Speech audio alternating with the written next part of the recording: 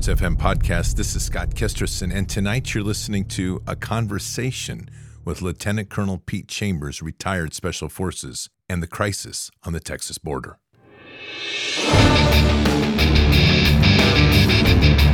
This war is real. Fighting is everything. Even though I walk through the valley of the shadow of death, I will fear no evil. Tempt not the righteous man to draw his sword. Conviction, righteousness, ruthlessness. To understand tolerance, you have to understand the line of intolerance. War is the teacher, soldiers are the students. They become the bards of war. Good evening, Patriots. And tonight is Tuesday, May 9th in the year 2023. Tonight we have a great interview with a guest we've had on here before, Lieutenant Colonel Pete Chambers, retired Special Forces. And tonight's episode is focused on the Texas border. Patriots, this is a crisis that's looming. It's getting very dangerous down there, and this is really a crucible moment for our nation, a time when we are going to truly have to decide whom we serve. We have been betrayed by our government. We have been betrayed by media. We've been betrayed by corporations. We've been betrayed by every person literally in our education system. All of this is in preparation for a complete replacement strategy to wipe out a good portion of the Patriot America and replace them with human trafficked people and cartels, sicarios, and other foreign fighters from around the world. And our government is complicit in all of this. Patriots, with that in mind, make sure you are keeping up a good strategy and defense plan for your home. We are entering into a window of requiring each patriot in this nation to start taking a stand. It's going to be important that each one of us is well prepared, well armed, and well trained. Patriots, right now, many Americans are feeling powerless. The economy isn't stable, crime continues to plague our communities, and those in charge don't seem to even care. There's something empowering about knowing that you have the skills to defend yourself, and that's why I endorse iTarget Pro. This revolutionary system allows you to dry fire practice with your actual firearm anytime in the safety and privacy of your home. No more inconvenient trips to the range, and you still have a ton of practice ammo. Just download iTarget's proprietary app, load the laser bullet into your firearm, and start your training experience. Improve muscle memory, increase reaction speed, sight alignment, trigger control, and more. iTarget Pro comes in all the major calibers, including .223, so that you can stay sharp with almost any firearm. Save 10% plus get free shipping with the offer code BARDS, B-A-R-D-S, when you go to itargetpro.com right now. Again, 10% using your promo code BARDS plus free shipping when you go to itargetpro.com. Don't rely on the government to make you feel safe. Empower yourself with iTarget Pro. That's the letter I, targetpro.com, itargetpro.com. Offer code is BARDS. If we just do a quick scan of the headlines, the entire issue at the border is almost missing. And that includes Patriot News channels, which is stunning to me. We are looking at 700,000 plus people that are amassing coming up through the Darien Gap. And here's some additional intel that just is mind-blowing. We have facilitated the improvement of the roads so the buses can more easily arrive at the border. Mayorkas has been responsible for this. He's the head of the DHS, and he has been the one instrumenting this insurgency, literally turning what is a trickle into a flood to try to overwhelm our systems and ultimately collapse our system internally. We're looking at this from a massive crisis point of view right now. We have a human wave coming up, which in the way that things seem to be laying out, is going to be a crisis on the Texas border that they will likely try to provoke a conflict there, while the Arizona border stays wide open. So expect to see a distraction of conflict on the Texas border while migrants flood up to the Arizona border, and then pay attention to what's been happening on the West Coast. Notice that the policies that have all been enacted in unison, California, Washington, and Oregon, have all moved towards aggressive gun control and limitation on buying ammo. The cartels have all seeded into these counties and these states as marijuana and other drugs have been legalized. And every one of these states has created a situation that if your child refuses to get a transgender surgery, the state can take them away. What does that translate to? They become subjects of the state for human sex trafficking. We are seeing the organization of a cartel-run coastal region on the West Coast that will likely lead to a bridge with Chinese gangs to run drugs and infiltrate and completely secure the West Coast for the greater good of the World Economic Forum. In other words, the United States is being dismantled starting on the West Coast. And this is literally where this war is going to begin. But it all is starting down on the Texas border. Now, with this, keep in mind that what we are witnessing right now is the beginning phases. And part of that as well is to restrict critical services for the people. We know that if you control the food, you control the people, control the fuel, you control a nation, control the money, you control the world. All three of those are in play. And one of those that we can immediately control and must prepare for is the shortages of food. Patriots. With all the danger out there in today's world, many Americans are concerned about the very real possibility of prolonged food shortages. That's why I urge everyone to secure a supply of long-term emergency food while you still can. And I highly recommend you choose My Patriot Supply as your supplier. They're the nation's largest preparedness company, and right now they're offering a special deal when you buy their 3-month emergency food kit, which lasts up to 25 years in storage. With each kit you order, you'll receive a bonus package of crucial survival gear worth over $200 for free. The 3-month emergency food kit guarantees your family will have peace of mind during a disaster, and the survival gear will help you be even more prepared. The kit includes breakfast, lunches, dinners, drinks, and snacks with over 2,000 calories a day. Best of all, this food is tasty. Your whole family will love it. To get your emergency food and your free survival gear worth over $200, go to preparewithbards.com. Preparewithbards.com. Patriots, there's no time to waste. So much of the country is still deep asleep. It's a reminder to remember the words of Miyamoto Musashi. Truth is not what you want it to be, it is what it is, and you must bend to its power or live a lie. We're not going to live a lie. It's time to face the truth. The depth of this corruption is immense, and the threat that we face is imminent. Let me introduce to you Lieutenant Colonel Pete Chambers. Well, Patriots, I'm really honored again today to have Lieutenant Colonel retired Pete Chambers. As you know, he is a former Special Forces operator and has been very active in what's been going on down on the border, and that's part of what we're going to talk about today, and also just continuing to get some really good atmospherics from around the country as he moves around, meets with people, and just does his Special Forces thing, which is just, I think it's just native to your blood. Good morning, Pete. How are you doing? Hey, good morning, sir. How are you? I'm happy to be alive. That's good. That's good. Where are you now? I'm in the vicinity of South Texas. I'm waiting on Michael Yon to get back from the Darien Gap, and then we're going to go back down and do some more good work for God and country. That's outstanding. Let's talk a little bit about that. What are we facing right now down there in Texas? Because this is the problem I have with assessing truth on this is we have been through cycles now that have elevated up the imminent threat only to discover that it wasn't so imminent, not the way they described it.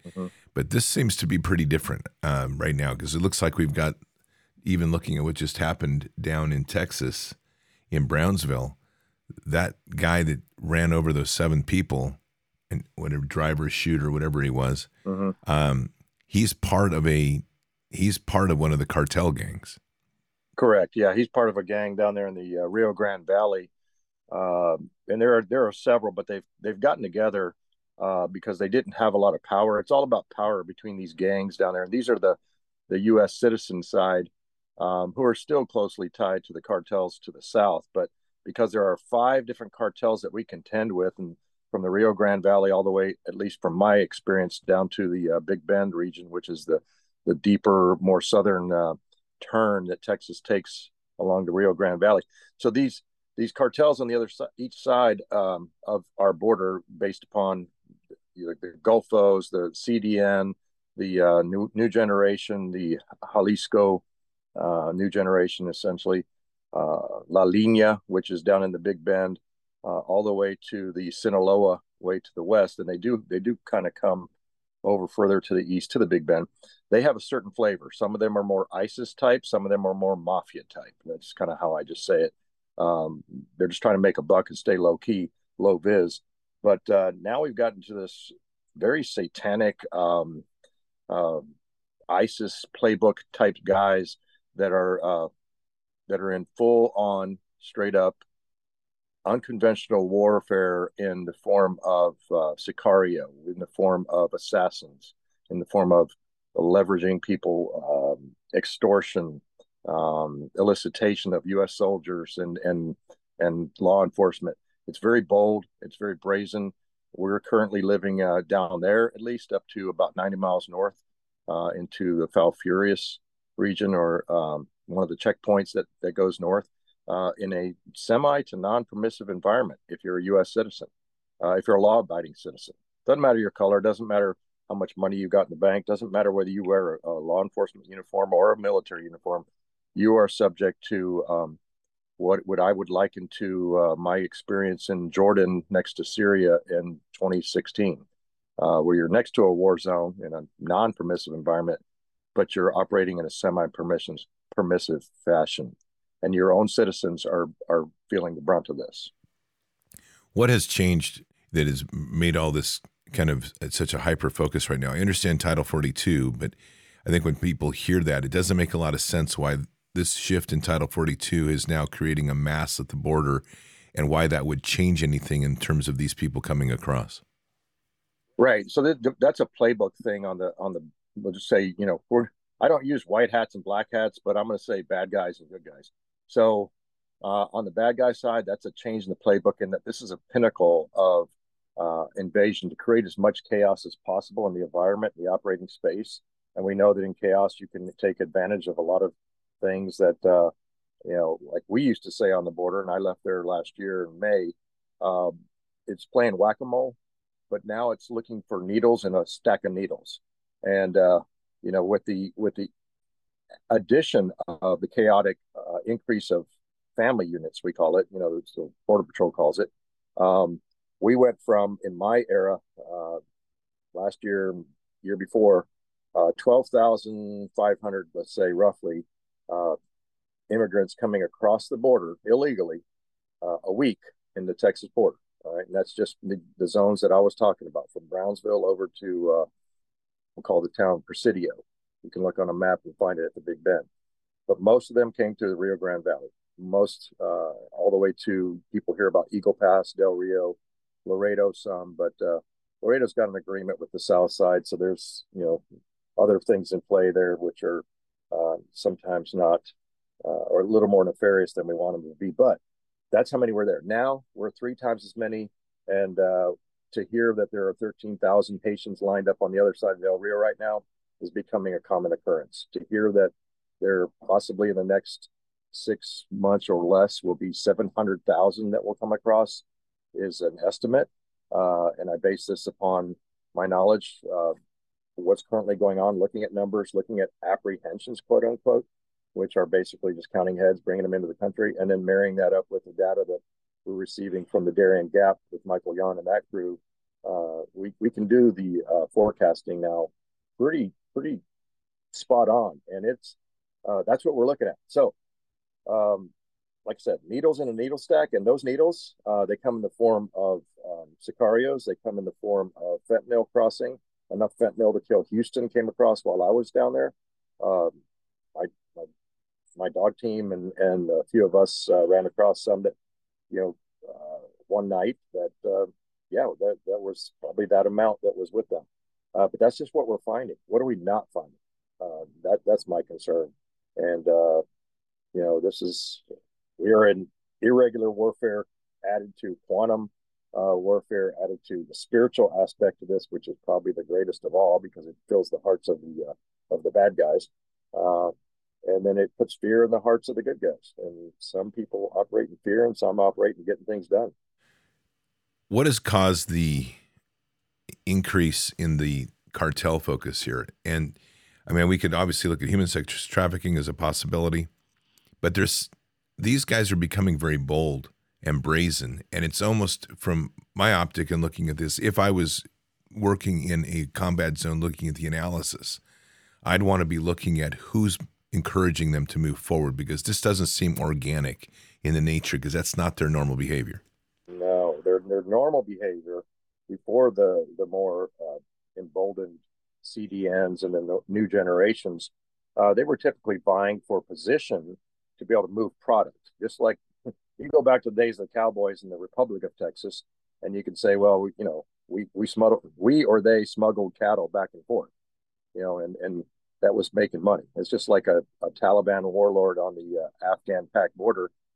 Some of those guys, Haqqani Network, et cetera, were more, just product-based people that just wanted to make a buck. Now, they were dangerous, no doubt. And these guys are dangerous, no doubt, when you put them in a corner. But now they're coming out of the corner and they're going on the offensive, because there is uh, that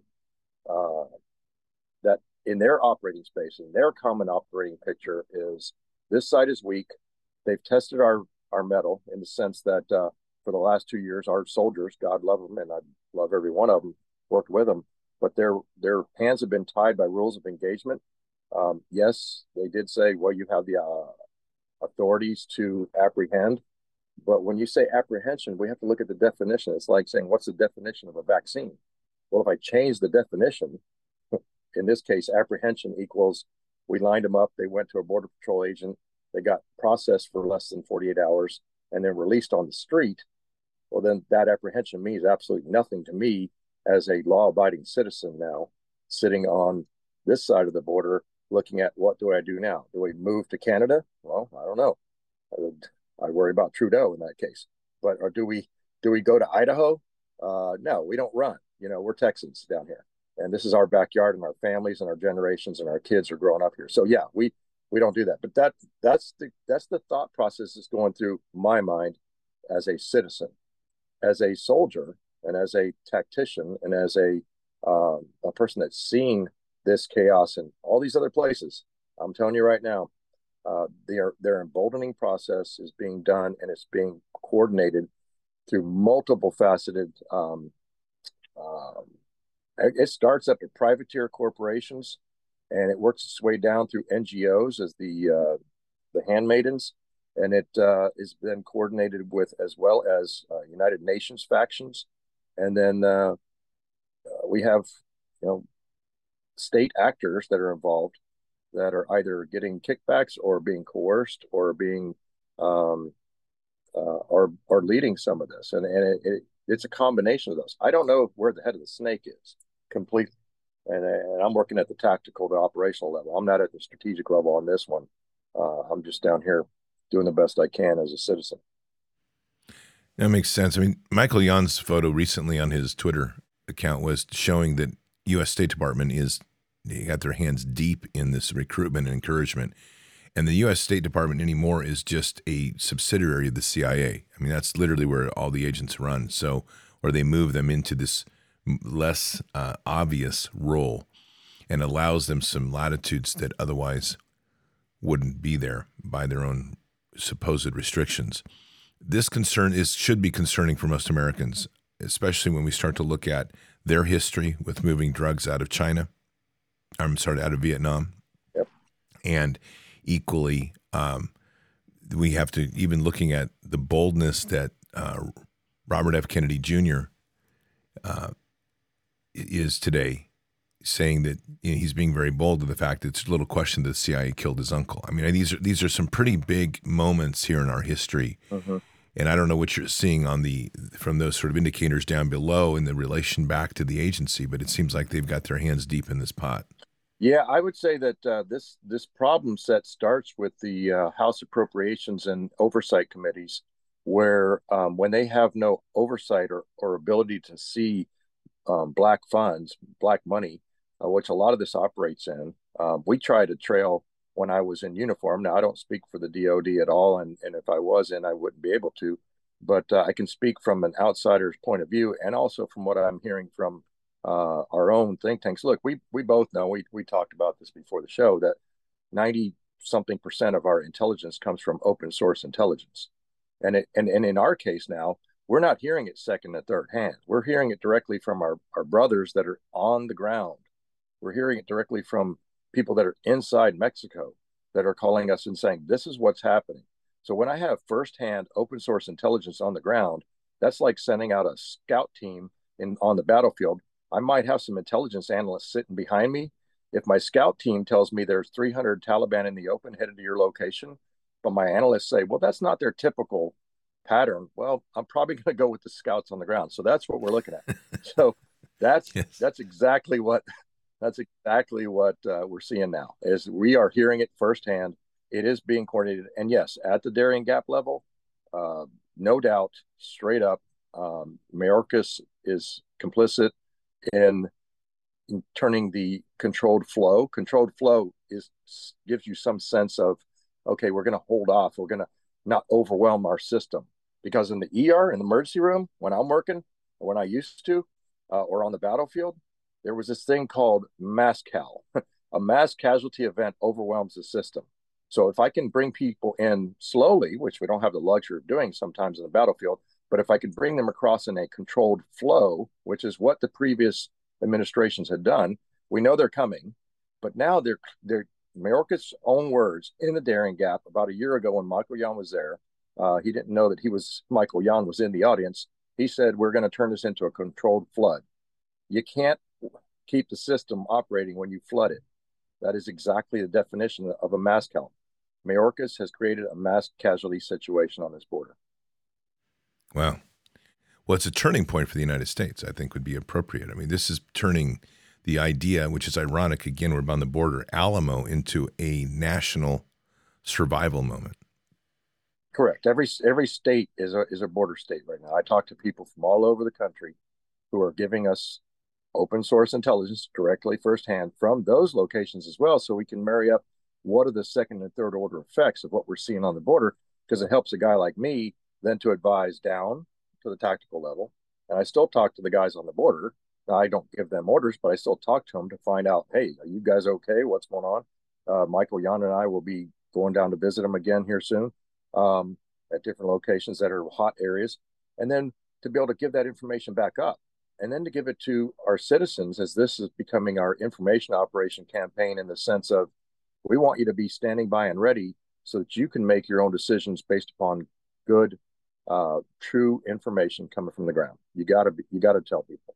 They can't be blindsided by this. Well, this is literally the shaping aspect, which I think is probably worth talking about. Why don't you talk a little bit about the importance of the informational domain, right, and shaping in an operation?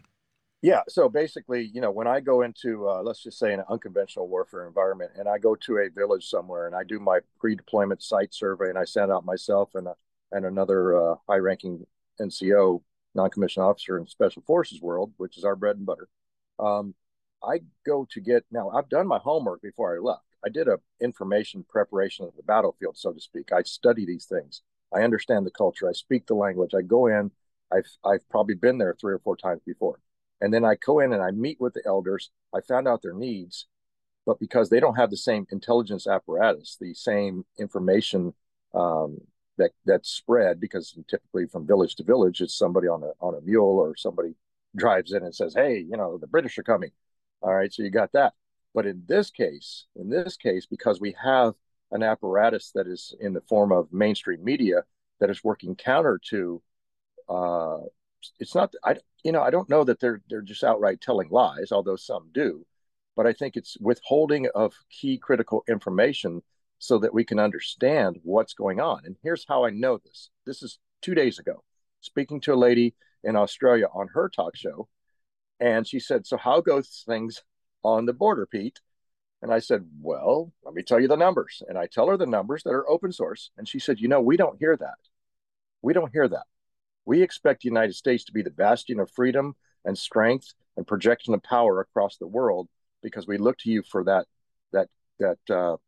cornerstone, that solid actor in the world that believes in spreading, sanity and not control, but structure and security across the nations. But when you tell something like that, and then they just don't know, that tells you that the mainstream medias that are going across the pond are not telling. So That's what this information is about. Because if we don't tell them and they can't prepare, and we tell it in a through love and truth and all those things, and not histrionic, the sky is falling, Chicken Little stuff, but we tell it in truths, people have time to prepare, because then you can have time in your community to prepare. And here's another one.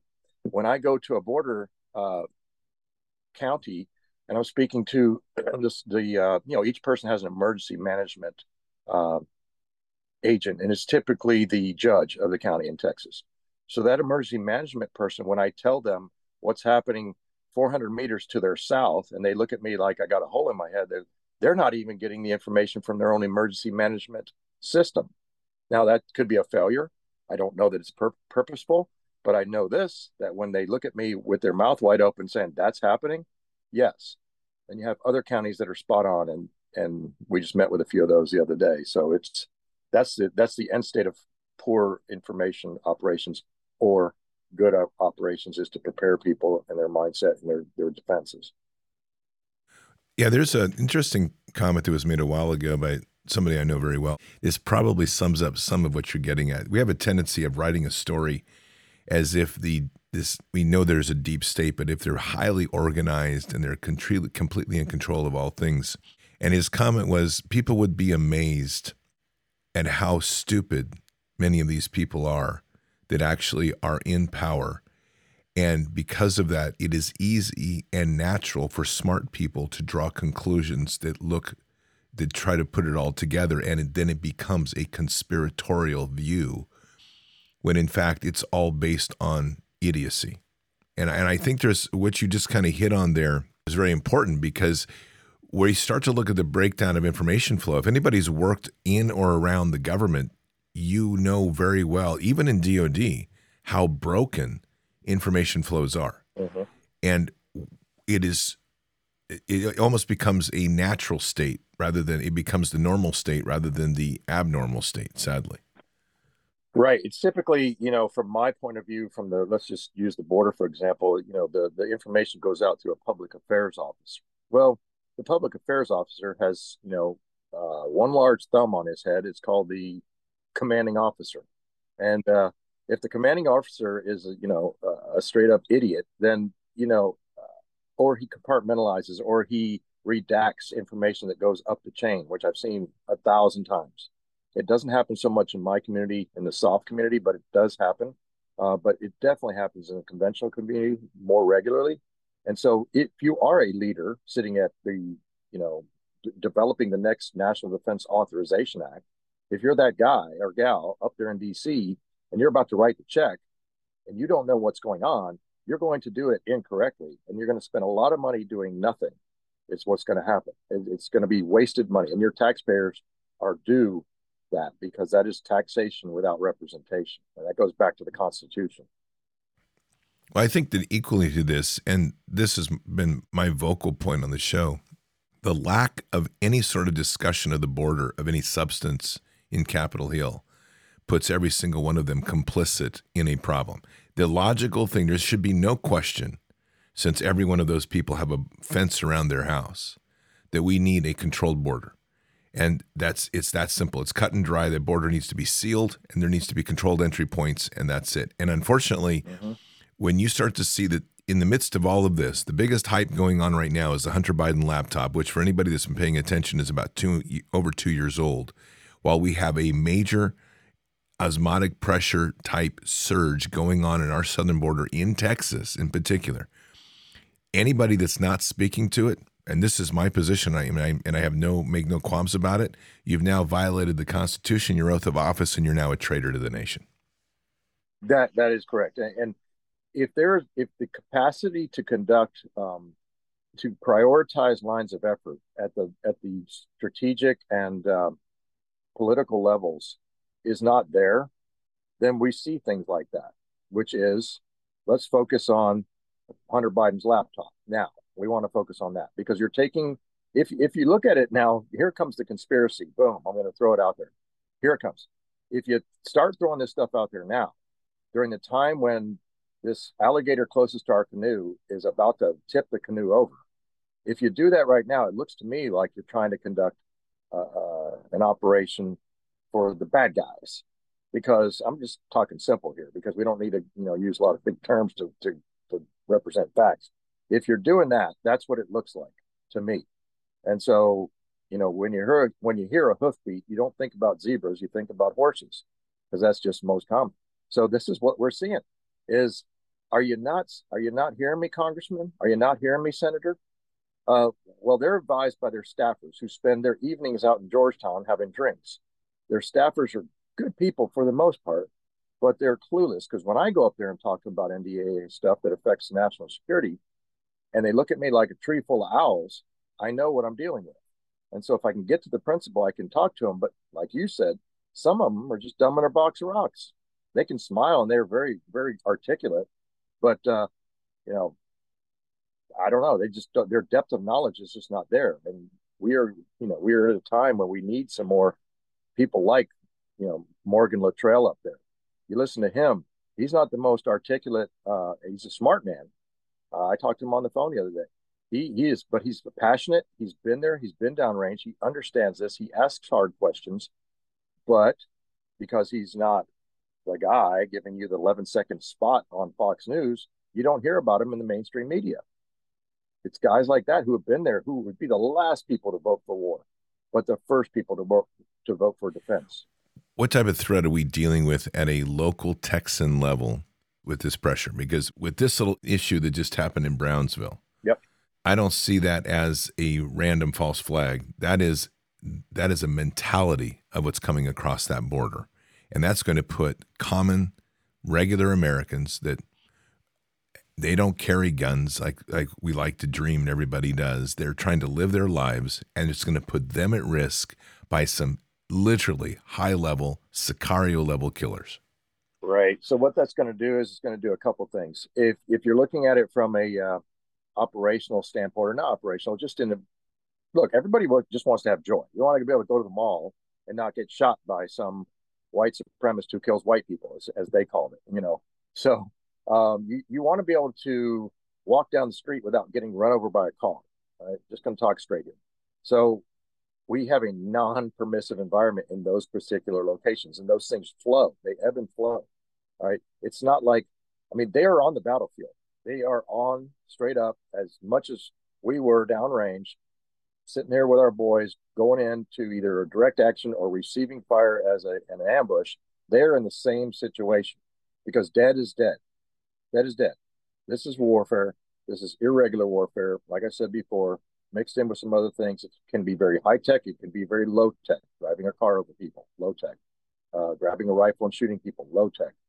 But the planning for all that is taking place, and there are nefarious actors also within our midst. That's where the latter half of the oath of office, enemies that are domestic, comes into play, and that part right there is the hardest thing to find. That's why I talk about needles in a stack of needles, because where's the next one coming from? I don't know, but we've got to get proactive. And so the only thing that I see that's working, as you said earlier when we were talking before this, was the self-organizing communities.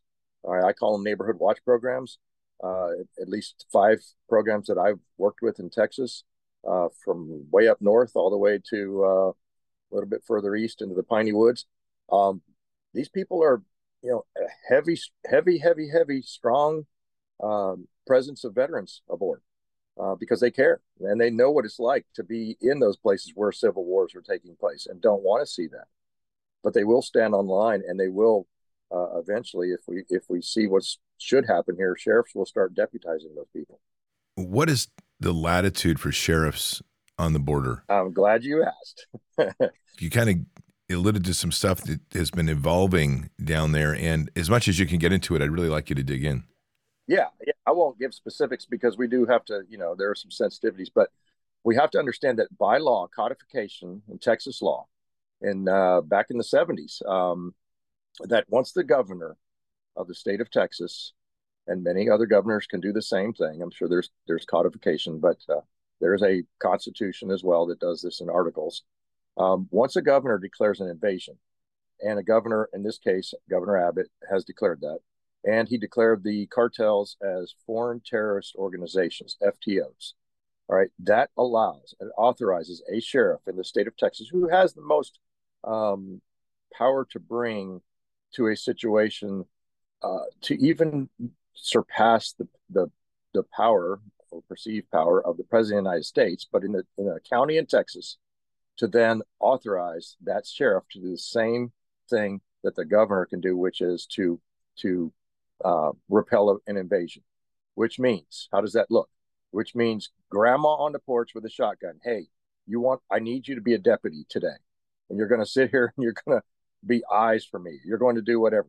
A sheriff can do that. They can deputize. And I don't say that we do grandmas with shotguns. That's figurative. But if a former guy like me comes along and says, hey, and I've been a reserve deputy in the past, I'm not anymore, but even if you weren't, if you have the wherewithal and you have the training and you have the understanding of the Constitution of both the state of Texas and the U.S. Constitution, and by law, we bond you into service as a reserve deputy, you can be deputized. This will happen in the state of Texas. And a bunch of sheriffs have gotten together. This happened down in Brackettville, Texas. They signed an agreement to unify, to also declare the invasion before the governor's declaration, but also to declare a state of emergency. And so people are now being proactive. Not every sheriff is signed on, but a bunch have. And that's what we're going to see, because it's going to be up to the combination of those self-organizing communities legally through sheriffs. This is what's going to happen. It's going to happen. It has to happen. Well, it's taking us back to the original principle of the militia. Correct. I mean, I think that if we don't start understanding that as a nation, that was designed in particular for a reason, which is to create a layered defense effectively. I mean, right now what has happened is Americans have become highly complacent. And I think my personal opinion is this has been by design over time, to where we outsource all protection to our military. Right. And that people aren't taking responsibility in their local communities. And so everything is always outsourced to some public official, somebody else, rather than themselves. The Second Amendment's principle was not only do you protect your home, but in a well-organized militia, which would be in a local community, what you're describing is exactly that. We're reviving truly the true sense of the Second Amendment. I believe so. We always hear about militias that are out there that are survivalist in nature. This is not survivalist in nature. This is caring about their communities and the survival of their constituents of the communities that can't defend themselves. It's a true Green Beret mindset as well. When I go into a village stability operation and I say, hey, village elder, we're going to train your citizens to become a militia, so to speak, to defend themselves. That's what we're going to do, right? This is what we're doing right now. And it is legal. It is moral and ethically driven because of the fact that my motto when I was in was De oppresso liber, to free the oppressed. There's not just words there. Constitution, the oath of office are not just words. We have to have action with those words. And so we are going to they're oppressed right now. The people of the Rio Grande Valley, whether they know it or not, all the way down to San Diego, are being oppressed by this tyranny of these bad actors within our country and from outside. And then we're done. We're done with it. You shared something with me yesterday, and it was just a projected statistic. I want to be clear here. I don't know that you have the hard data on it, but as we were talking about sentiment, mm-hmm. about the shift within our uniformed ranks, right. We have seen a real diminishing of trust in our military for rightful reasons, I will say, because we've got about 25% of these people that are straight up dirtbags at our senior levels and infiltrated through our command. Mm-hmm. We've got have had about a 50% core roughly of people that are just quiet, kind of trying to keep their careers in place. And then you have a more vocalized and very well-positioned 25% that are all for the U.S. Constitution and doing what's necessary. Right. What your indication was in this conversation we had yesterday was that there's been some sentiment shift within there, that now we're looking those numbers starting to wake up in that 50%. Can you talk about that? Absolutely. So that's important, very, very important. The military operates on data, Okay, that's where we've gone, where we've come to. From my career in 1983 to the present, I never saw such an importance placed upon readiness in the form of numbers. But the problem is that some of the commanders don't, most of the commanders don't go to the tactical level to witness the war fighting capacity that are attributed to those numbers to truly see. Because I've seen numbers fudged, let's just say in the motor pool, where we say, well, we're 90% up on vehicles, but you're really about 70% up. Okay, but a commander redacts things to get promoted and have good OERs, officer evaluation reports. That happens, fact. Okay, that's the moral part of the legal, moral, and ethical thing, or ethical as well.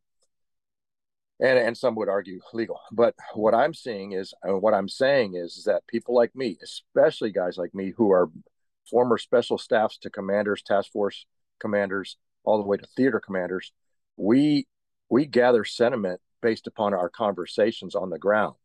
My job as a battalion surgeon is to tell the commander to give him the atmospherics of the morale with the troops and how it then lays on top of the numbers he's seeing on his charts, right? Just charts, the green box, the yellow box, the red box, because we're so high speed that we go back to just 3 colors. So, now we know we're war fighters. Well, yeah, but we've got, nowadays, 15 people are in line right now to have a sex change operation. They're not on the battlefield. Okay, roger that.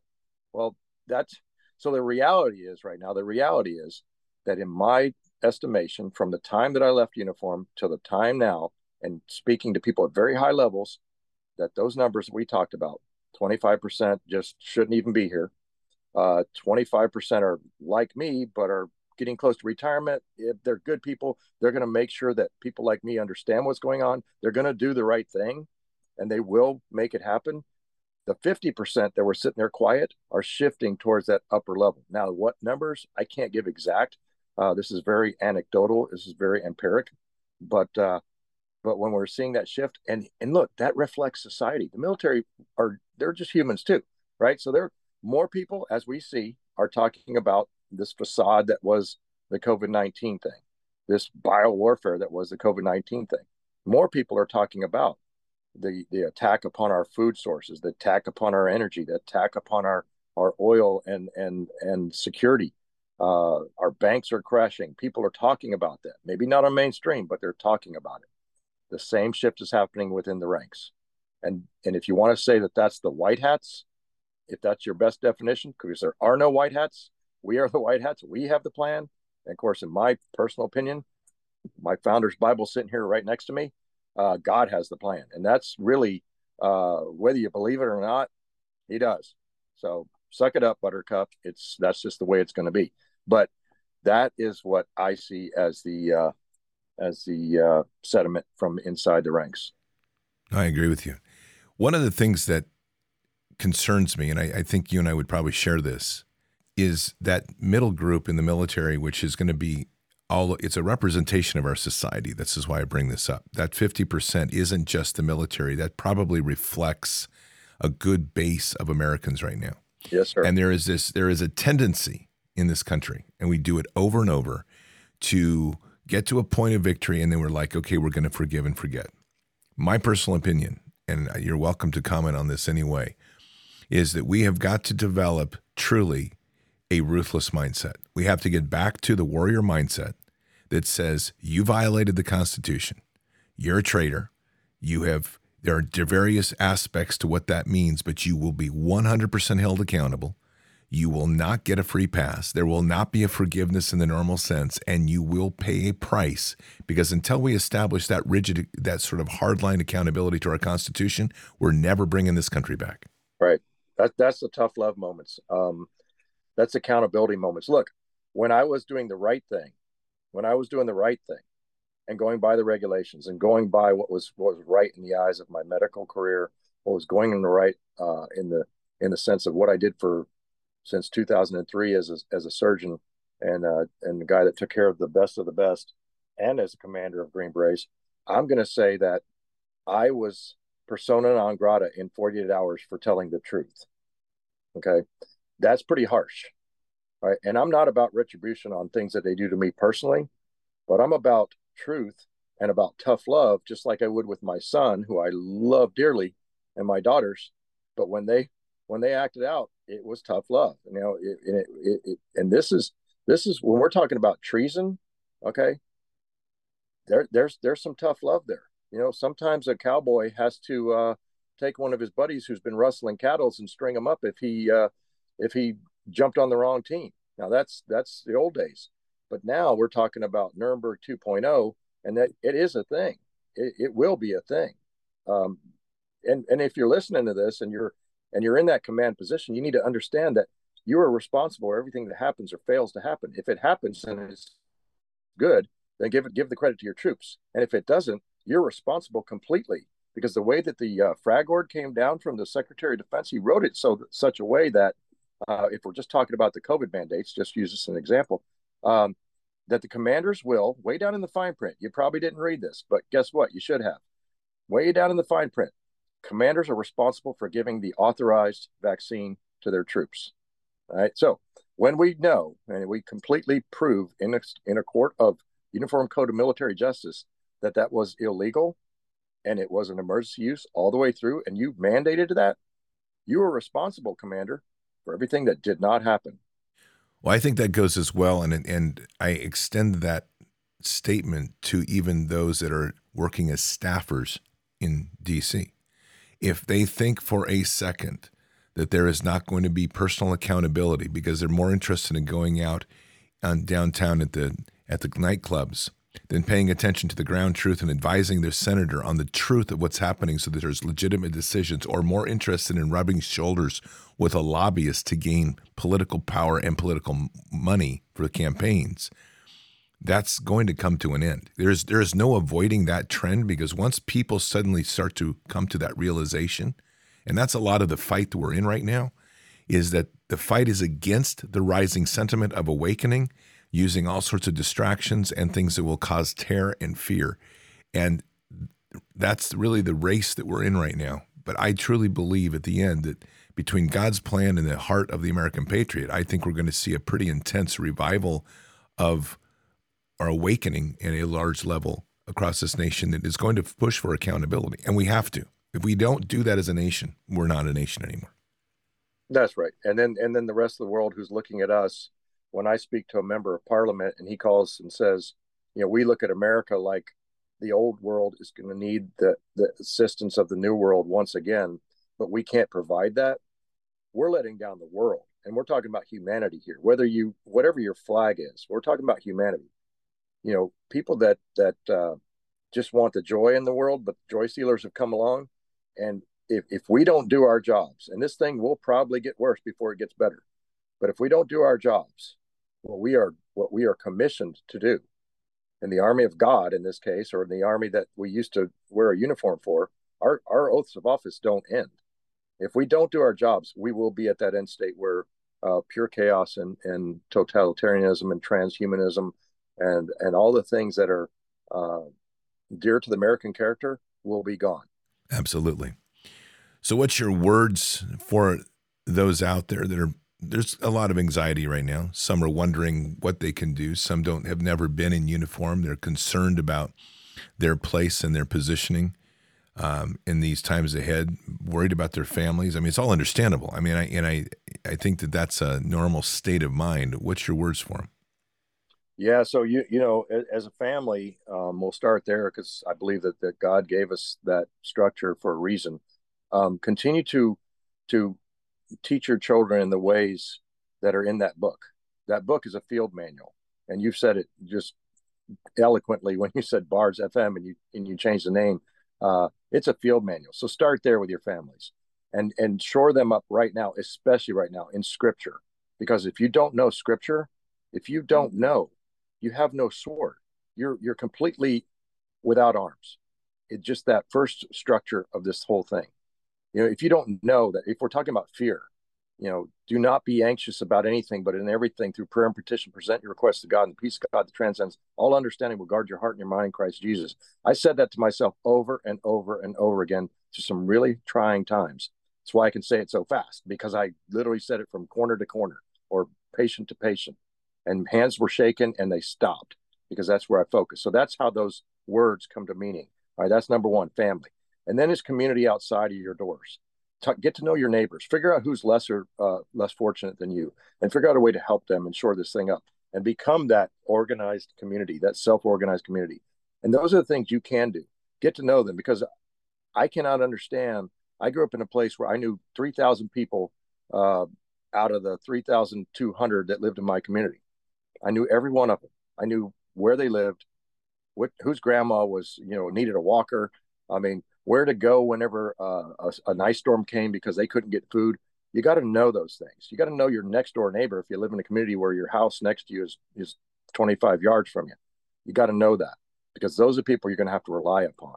And I'm not spreading fear, and I'm spreading truth, because the hard times will come harder for some people. I believe in the blue cities. I believe urban environments are going to go through some time. Look, if the trucks stop tomorrow and you can't get food and things in the grocery store, or your pharmacy can't get medication, we'll have some hard times. Absolutely. Special Forces is the only unit in the military that has a prayer written specifically for the Green Beret. What's that mean to you? Well, what that means to me is that there's a higher calling, and I saw it within my ranks, and not every single one of us is without sin. No one. We've all fallen short of the glory of God. But in those units, for me, what does that mean? Is that because we are people of a higher calling, that there are things that are bigger than us, it tends to bring in that person that does believe in God, that does believe in that field manual, that Bible, that does read the word, and that does have a prayer, that offers prayers. And the fact that there is a Special Forces prayer, to me, when we said it, first time graduation of the Q course, that I heard it, it means something. I'm proud of that, but not in a prideful, very humble pride. I don't know if there's such a thing, but I believe in that. Yes. Where can people continue to follow you? It's pretty much on Telegram, right? Yeah, Telegram is me. It's something like Doc Pete Chambers, or look me up there. You can also get to my Telegram through my website, which is a Lines of Effort website. It's drpetechambers.com, drpetechambers.com, and that has the link to that, but also the Lines of Effort, so you can see the things I'm working on. It's not updated regularly, but I try to update it. But as new things come along, but sometimes you're a one-legged man in a butt kicking contest. You don't have time to get on there and do that. But yeah, that's what we do. So we share information. That's awesome. Well, Pete, as you know, we always close with a prayer. If it's okay, we'll close with a prayer. Yes, sir. Father God, I just want to thank you today for this blessed meeting, and just continue to pray for Doc Pete Chambers, just for the work that he's doing, the truth that he's elevating, and the fight that he continues to bring to such an important time as this. Father, we just really pray right now as well for the nation as they start to face a critical time, that their eyes will turn to you, dig deep into the word, and to truly start appreciating the fact that we have all that we need within us and what you've given us to stand boldly and mightily in this time and to confront and to defeat evil. But it's going to take a resolve. It's going to take a fearlessness. It's going to take a strength in you. And so we continue to pray for those voices like Pete Chambers and all of those in this community that are speaking truth, to continue to strengthen the many, to understand that we as one body will get through this mightily, and in so doing restore this nation back to ourselves with you on the throne. And we say these things in Christ Jesus' name. Amen. Amen. Well, sir, another good conversation as we have, so I appreciate it. Always good to be. And you're headed down near the 11th. Is that your target, to be down near the border when that 42 drops? Yes, sir. Okay. Well, be safe. I'll be with Michael Yan reporting. I won't be reporting, but I'll be assisting him because I think it's going to be a little more dangerous than the Darien Gap. Yeah, probably so. And we've got Michael Yan on this week too, so it's going to be pretty good. It'll be awesome. So you're going to be doing some grilling out there, tailgating, putting up the game, just hanging out, doing right? Only thing I'm going to be cooking is my bread to share with people. Another sold person on the sourdough revolution. That's good. That's awesome. That's right. That's right. Hey, Pete, thanks very much, man. Be safe. Love you, as you know, and just keep it up. We'll talk soon. Love you, brother. Have a go. All right. God bless. That was Lieutenant Colonel Pete Chambers, retired Special Forces, great voice. He's become a great friend. And just keep your prayers up for him as well. He's down on the border, and he's going to be getting into some potentially difficult moments in the weeks ahead. Thomas Paine reminded us that the duty of a true patriot is to protect his country from its government. We are here in such a time as this. Patriots, none of us imagined it would happen in our lifetime, and yet it has. And so this is a time to buckle up, get very serious about what we're willing to defend, and truly these words, what do you believe in so much that you're willing to sacrifice everything to defend? This is the time and the hour for which we were born. It's a challenging time ahead, but we will survive this, and we will overcome this, and we will save this nation. But it's going to take the true resolve of the American patriot to remind the world of truly what it was that started this nation and in what it will be going forward to preserve this nation and the ideals which our founding fathers gave us to protect and defend. Patriots, keep your head up and your eyes forward. Never bow to evil, never relent, always press into the fight. God is with us. He'll never forsake us. And in the end, God always wins. But we are here in this time, in this place, for just such a time as this. We are at war. So walk boldly and fearlessly with Christ. Occupy the land. Expand the kingdom. Subdue the enemy. Mission forward. Patriots, I'll see you tonight for Fishers of Men. Until then, or until the next time, God bless, and out for now. We shall pay any price, bear any burden, meet any hardship, support any friend, oppose any foe to assure the survival and the success of liberty. Every thoughtful citizen who despairs of war and wishes to bring peace should begin by looking inward, by examining his own attitude towards the possibilities of peace. Too many of us think it is impossible. Too many think it is unreal. But that is a dangerous, defeatist belief. It leads to the conclusion that war is inevitable, that mankind is doomed, that we are gripped by forces we cannot control. We need not accept that view. Our problems are man-made, therefore they can be solved by man, and man can be as big as he wants. No problem of human destiny is beyond human beings. Man's reason and spirit have often solved the seemingly unsolvable, and we believe they can do it again. Surely the opening vistas of space promise high costs and hardships, as well as high reward. So it is not surprising that some would have us stay where we are a little longer, to rest, to wait. But this city of Houston, this state of Texas, this country of the United States was not built by those who waited and rested and wished to look behind them. This country was conquered by those who move forward, and so will space. We choose to go to the moon in this decade and do the other thing, not because they are easy, but because they are hard. Because that challenge is one that we're willing to accept. The energy, the faith, the devotion which we bring to this endeavor will light our country and all who serve it. And so, my fellow Americans, ask not what your country can do for you. Ask what you can do for your country.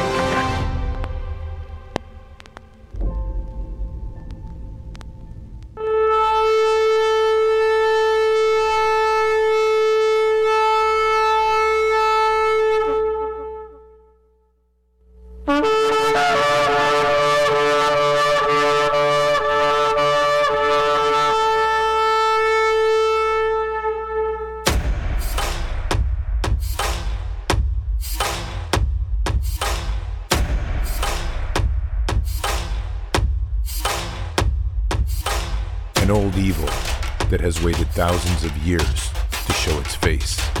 It has only one intent: to destroy God's light and to enslave. It has no scruples It has no rules but one: to win at any cost. But we will never bow, for we are the remnant that will hold the line. This is war. We fight. We push. We climb. We never give in. We become the nightmare that evil didn't know could exist. We pray. We stand. We live by the words, "In God we trust." We fear nothing. We are the light that can never be extinguished. We are patriots. We are the digital army that will help deliver God's wrath.